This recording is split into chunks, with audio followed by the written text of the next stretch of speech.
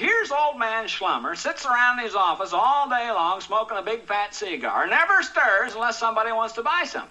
Then he takes them out in that old rattle-trap car of his, and if they buy, he collects 5%. Now, has he got it made, or has he got it made?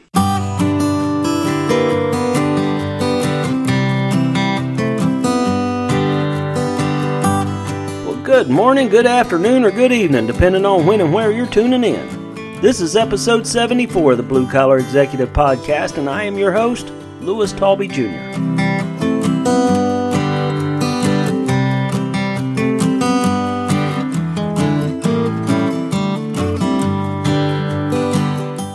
The common phrase, better safe than sorry, means that it's better to choose the safer option than the riskier one.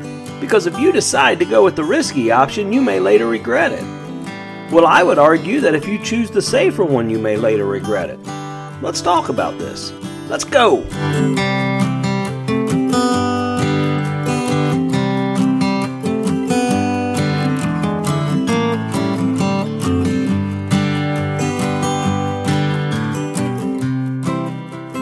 I receive a lot of questions on my podcast channel, and I absolutely love it.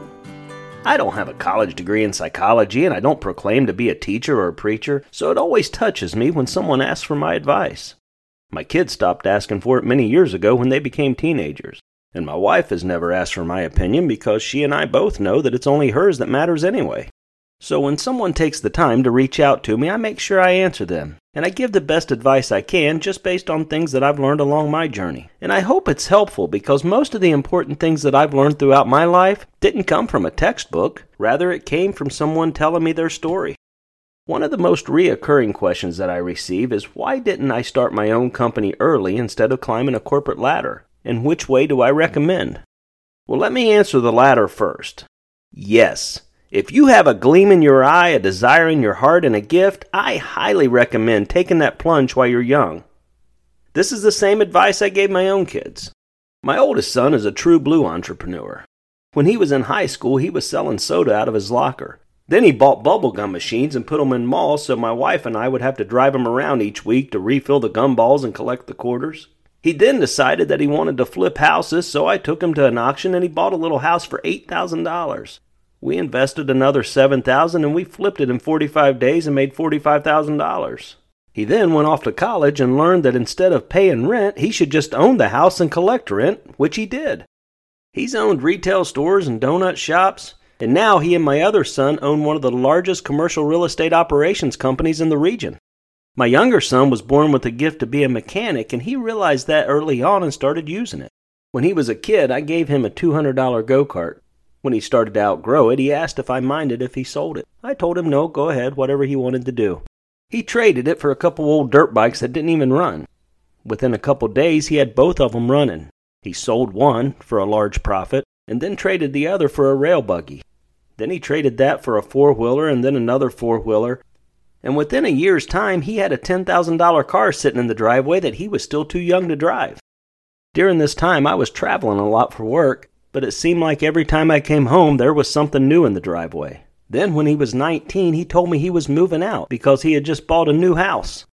My daughter's gift is to be a caretaker and a teacher. And when she realized that gift, she accelerated very quickly and became the director of a local daycare.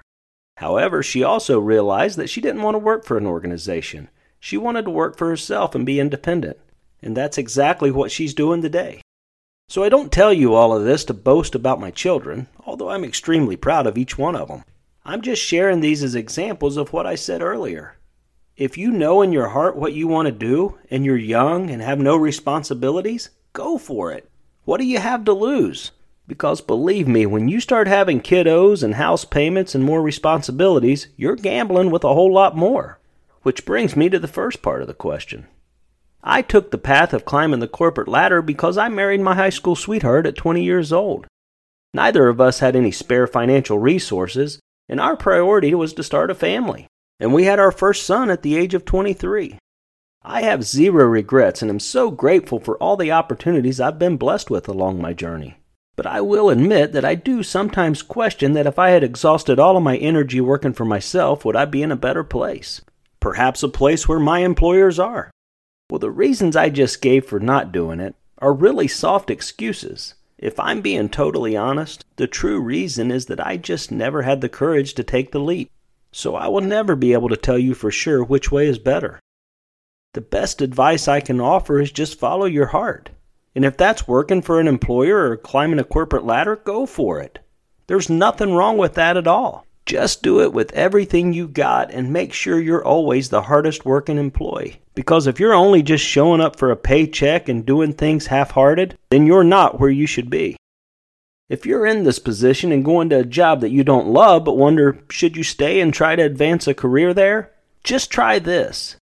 Follow your boss home from work one night. I'm serious. Now don't stalk them. Just follow them home and see what kind of car they drive, what kind of house they live in, what kind of lifestyle they have. And then ask yourself, is your boss living your dream life? If the answer is yes, stick with that and work your tail off to get their job someday. But if the answer is no, you are not where you need to be. Unfortunately, too many get stuck in that position and end up spending their entire journey in a place they're really not happy with. Life is too short for that, and we have everything we need to fulfill all of our dreams. We just need to go for it. God gave us everything we need, but we are all self-made. Only the successful will admit it. We all blaze our own trails. Every single one of us were born onto this earth with a purpose and a gift and the tools necessary to complete it. However, we all have that free will to do anything we want. I'm sure you've heard the phrase a self-made millionaire. Have you ever heard the phrase a self-made deadbeat? One may give the glory to God while the other curses God for where they are. But they both made the necessary choices to be exactly where they are. Now, before you start pecking out that comment, let me just say that I know we all have different circumstances. We all come from different places. However, we all have everything we need to live our best life. I don't care if you were born in a gutter to a crack addict, you have everything you need to become president, if that's your gift and you put in the work. Oprah was born in a poor shack in Mississippi. Elvis Presley was born into poverty. Leonardo del Vecchio grew up as a child to a widowed mother who struggled to make ends meet, and she would eventually send him off to an orphanage. But he broke out and became one of the wealthiest multi-billionaires in the world. Loretta Lynn, Dolly Parton, Steve Harvey. The list is endless of rags to riches. We are all born at the same starting line. Our Creator made us 100% equal and gave us all exactly what we need. So stop all the dang excuses. And don't say, well, I've done missed the boat. If you woke up this morning, God's not through with you. Opening your eyes in the morning is like scratching a winning lottery ticket. You won and are still in the game. And I can't tell you how many times I've heard, well, I'm praying that I'll get out of this situation and I keep my faith in God. Faith without works is dead. You can sit there your entire life having all the faith in the world, but if you don't get off your rump and get to work, you're not going to make it. As you know, I attribute most of my success to great advice that came from my pop. But this is one area that I was on the opposite side of. I have heard him say 1,000,000 times it's better to be safe than sorry. Perhaps having this ingrained in me as a child was part of my hesitation to jump. Maybe you're in the same boat. And that's why I'm sharing my story with you. Go for it. Friends, the only two things that are sure in this life is that we are born into it one day and we're going to leave it one day. What we make of the journey for every day in between is up to us. Some of us are closer to the beginning and some of us closer to the end. But the great news is that no matter where we are, we get a brand new start every day that we open our eyes. The older I get, the more I realize the number of days on our journey goes fast, and there is no way to slow down the hands of Big Ben. So we need to make the most of every single moment we have. Remember, the most successful person on earth doesn't have a single second more in the day than the poorest person. It is what he does within that time that makes the difference. Now, I didn't say the richest person. I said the most successful, because this isn't about silver and gold, friends. It's about reaching our destiny, achieving our dreams, and living a life that we love. I have found the courage to take some leaps, and many times my parachute never opened and I crashed hard. But look, I'm okay. I'm here to tell you about them. My wife still loves me. No one died. And I'm so glad that I made those jumps. That's what life's about. Most people tiptoe through life to make it safely to death. What kind of life is that? Please don't waste another second, friends. Take the jump, and no matter how you land, I promise you will be happy you did. If you're standing there at the edge but still need a little more motivation, just call me and I'm happy to push you off. Well, that concludes another episode of the Blue Collar Executive Podcast. I hope you found some value in it, or at the very least found it entertaining. I sincerely hope you all take that jump and soar like eagles. And thank you so much for listening.